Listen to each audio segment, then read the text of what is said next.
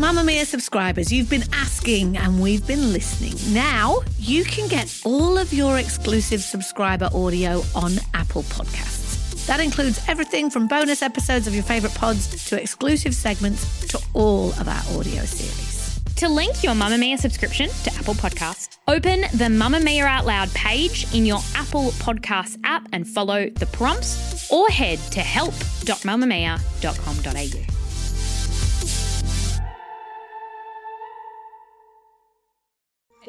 You're listening to a Mamamia podcast. Mamamia acknowledges the traditional owners of land and waters that this podcast is recorded on. Hello, I'm Shazzy Hunt, and this is You Beauty, the podcast for your face. Now, at this time of year, I find I'm in this mindset of thinking about what's coming up on the horizon for the year. Like, I'm really into looking at wall planners at the moment, on calendars. Anyway, that's a conversation for another time. But according to our expert today, that kind of thinking should also be applied to your skincare routine. So today on our Ask an Expert episode, I'm joined by Yelena Vakisha Shah, the founder of the Cosmetic Lounge Clinics, and I want to get her take on 5 of the skin trends that are shaping up to be big in 2023. Yelena, welcome to the You Beauty podcast. Hi, Shazzy. Thanks for having me. Tell me, what does your beauty crystal ball see in our skin's future? There's so much trending at the moment, but one of the biggest things I think is skin cycling. Let's start with skin cycling. All right, let's call it number 1. Tell me what skin cycling is and why we need it in our life. Okay, skin cycling was created by a doctor called Whitney Bowe. She's a derm and a scientist from New York. So we're usually used to using retinoids every single night, and retinoids actually irritate the skin. So they can cause redness, they can dry your skin out, especially through summer. You don't use them during the day, but there's a different approach with skin cycling. So it involves exfoliation night, retinol night, and recovery night. So on your exfoliation night, you use a chemical-based exfoliant. So usually has glycolic acid, salicylic, and it's not that mechanical type of exfoliation. So it's like a serum. You place it on your skin and then you put moisturizer on. So you apply your exfoliant serum, then you apply your moisturizer. The next night, which is retinol night, you use a cleanser. So you make sure you double cleanse. Then you apply a thin layer of moisturizer with retinol of your choice, and then you apply another layer of moisturizer. Then on the 3rd and 4th night, you have recovery night. So you avoid all retinols at this stage. And it's all about replenishing the skin on night 3 and night 4. So you're just using your hyaluronic serums or your moisturizers. So you're just feeding your skin on this night. So it gives your skin a really good break from using retinol every single night. That's one way of doing it. And then there's softer versions and there's more advanced versions of skin cycling as well. But that's your basic skin cycling routine. As someone that likes routine, I love this idea of, day 1 is do this, day 2 is do that. Like Tuesday is taco night, Wednesday is spaghetti night. Like I love stuff like that. But why do we need skin cycling? What's it going to give us? Because I think there was a moment there in the previous years where we were like, oh, retinol, great. Use lots, use it all the time, use as much as we can. Why are we now going to go, no, this isn't retinol all the time, every time. It is in a cycle. Where's the benefit here? So the benefit is it doesn't irritate the skin so much. So your vitamin A's, they give you a cellular turnover. So I think using them every night, I do notice with clients that come in, their skin looks dry. It looks irritated. It just looks like it's thirsty, So I think this just gives the skin a bit of a break from so much retinoid creams. I think with the exfoliation process, you're doing a light exfoliation with your serums, and then you're sandwiching that retinoid in between. So it's not actually going onto your skin. You've got a base layer there with moisturizer, put the retinoid on, then you put another layer of moisturizer on again. And then 3 and 4, you're just replenishing the skin. So you're feeding the skin, and that gives the skin a good break. So I think it's an amazing technique. I have yet to try it, but I have seen before and afters, and skin looks amazing. Let's move on to another trend that I've actually heard a bit about. It's one that's kind of been hanging around at the back end of 2022, which is skinmalism. It continues. Tell me what skinmalism means and how we can be doing it this year. Okay, so I feel like it's all about taking a few steps back. It's a very hard word for me to pronounce. It's a tricky one. Minimalism. I've got to say really slow. I think we're so used to having so many products, so many ingredients on our skin. This is another approach of just taking it easy. I feel like we're taking everything back, even with when it comes to anti-wrinkle injections and your filler, less is more. Everyone's over that overdone look, and I feel like this is exactly what they're doing with skincare as well. So it's your basic, you cleanse, your serum, you moisturize. If it has an SPF in it, I think that's perfect. So you've got 3 steps: cleanse, serum, for whatever skin concern you have. So if you have hyperpigmentation or any type of pigment, you would obviously get like a serum like niacinamide to help with that pigmentation. If you have acne-prone skin, you would get maybe like a retinaldehyde, which is a softer form of vitamin A, and then you would just apply your moisturizer, and you do that morning and night. So simple. I'm super intrigued about how the skinmalism trend is branching into the professional treatment world that you work in with the fillers. How is that happening there as well? That's quite interesting to me. I think I've seen those, streamlined skincare routines already happening, but what are you seeing in salon? I get a lot of people saying, I just want my lips to look like my lips, but just a little bit more plump, or I don't want the frozen look. And we're generally the type of clinic that we start low and then we gradually build up. So it's like a journey. It's a plan. It's a treatment plan. Almost like tailoring it rather than going, here's your cookie cutter version of what that treatment is. Exactly. Let's move on to another trend. I actually am a bit excited about this one. I'm going to call it Bye-bye celebrity skincare brands. Bye. See you later. Tell me more. What do I need to know about this? I feel like every celeb has brought out a skincare range, right? Yeah. Kim Kardashian, Kylie Jenner, Brad Pitt's now brought one out. I feel like that was the jumping the shark moment when Brad Pitt brought one out. Everyone was like, what are we doing? Too far. What are we doing? Far. I think people are actually now realizing that like a celeb and a skincare brand, I just don't think it goes. Like, what experience do they have in skincare? I feel like everyone is going back to professional advice with your derms and, your estheticians, your skincare therapists. They're the ones that work closely with skin every day. They see different types of skin. They know how your skin will react with a certain type of product.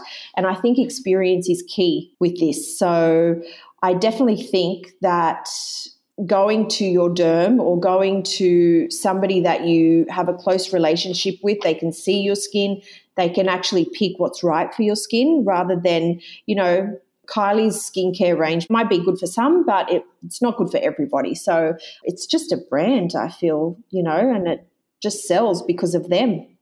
One of the really interesting things that's happened in this world we live in, particularly, with TikTok and Instagram, is that you've had this rise of experts, like you were talking about, estheticians, dermatologists, who have generated this following on social media because they've got a platform now to reach a lot of people. And so they're dispensing advice to people that is expert-backed.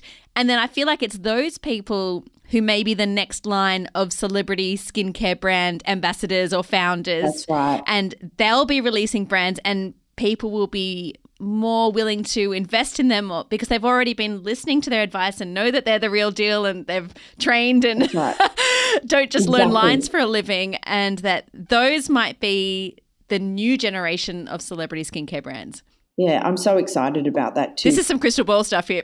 Yeah, I just feel like it's the right way, Also, we've had the TGA has actually banned any influencers in Australia from promoting skincare, like any therapeutic goods, they're now banned. So you won't see many influencers like selling your sunscreens or anything that has a therapeutic use in it. So I don't know, is that a good thing? Time will tell. I think so.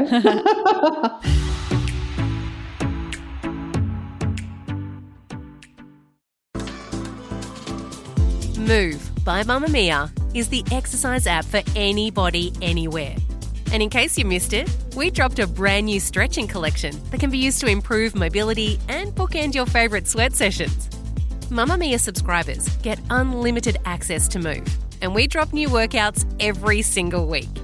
If you're on the hunt for movement that makes you feel good, head to move.mamamia.com.au and use the code MOVE10 to get $10 off a yearly subscription.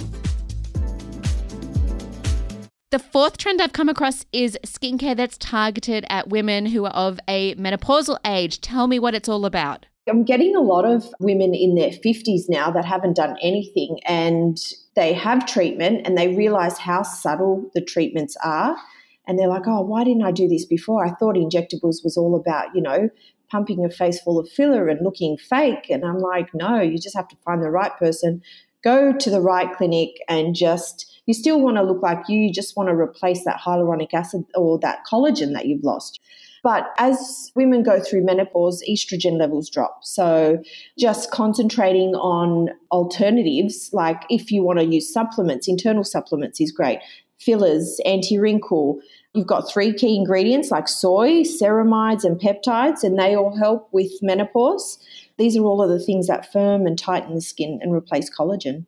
In terms of skincare for menopausal women, I think what I've noticed already is that it's starting to be a consideration behind a skincare line. For instance, Naomi Watts' new brand, Stripe. I know we were just laughing about celebrity skincare brands a minute ago, but I think it kind of signals an entrance into realizing that this is a market that requires a skincare product line, and one that's tailored to specific needs of women at that age, as you said, because of estrogen loss, because of other things that are happening in their bodies at that time, and that you can't keep using that skincare brand that you were using back in your 20s or definitely not in your teens. Just sticking to the same thing, yeah. It's not going to work anymore because there's different stuff happening in your body, hormonal changes. So I think it's only a good thing if we're going to start targeting women at that age. I'm sure they're there with their money to spend, and please give me something that's going to be good for my skin. The kids are all grown up. They've got money to spend now. Yeah. It doesn't matter whose brand it is, but if you just know your ingredients and you know that it's going to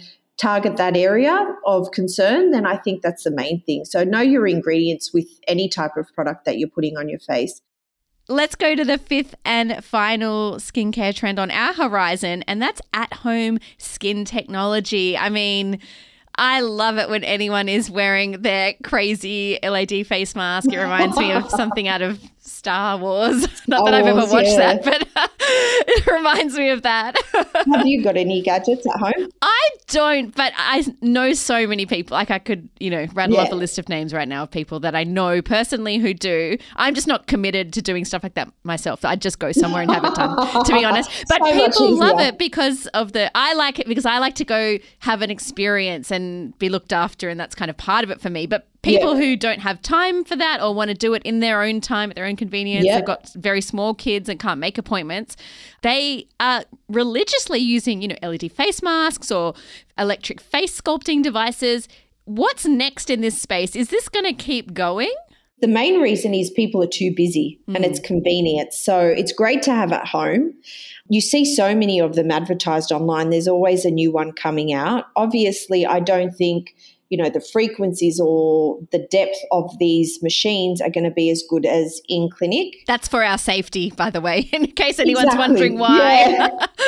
You've got somebody with no experience using these gadgets. Oh, my first time using a laser. Yeah. I'll just put it on high. So, it's only going to give you some benefit, but I think it's better than nothing. So if you don't have time to go into a clinic, I have nearly been sold, even though I do have the machines in clinic. That's quite impressive then. If you have the best of the best available to you, be like, oh, but I've got 3 kids now and I'm too busy to make an appointment and a time. Yeah. As soon as I leave work, I want to go home to my kids. So I suppose having something like that at home when they're asleep and just doing it when they're asleep is perfect. But in clinic, you're always going to get better results. I think that's a given, but I think what we're going to see this year is perhaps just a continuation, as you said, new products, more products, and I've even heard smaller products, so kind of more efficient. So you can just pop them in your bag and do it on your take it with your travel. Work lunch break. Yeah, traveling definitely. But I don't think that they are letting up anytime soon, even though, days of lockdowns appear to be behind us, and the reason that you might have started doing it was in lockdown because you couldn't go to the salon anymore. Yep. I still think people are going to be continuing to do that at home, as you said, in their own time at 2 a.m. in the morning or whenever they feel like it. It could also be a cost thing. It's definitely a lot cheaper for some people, like the world's an expensive place to live in now. So I feel like people buy these things because they can't really afford to have treatments in clinics. Yelena, that is our 5. There are predictions, putting it out there. Don't come at us at the end of 2023 in December if we were completely wrong. Thank you for joining us and cluing us in on what's ahead.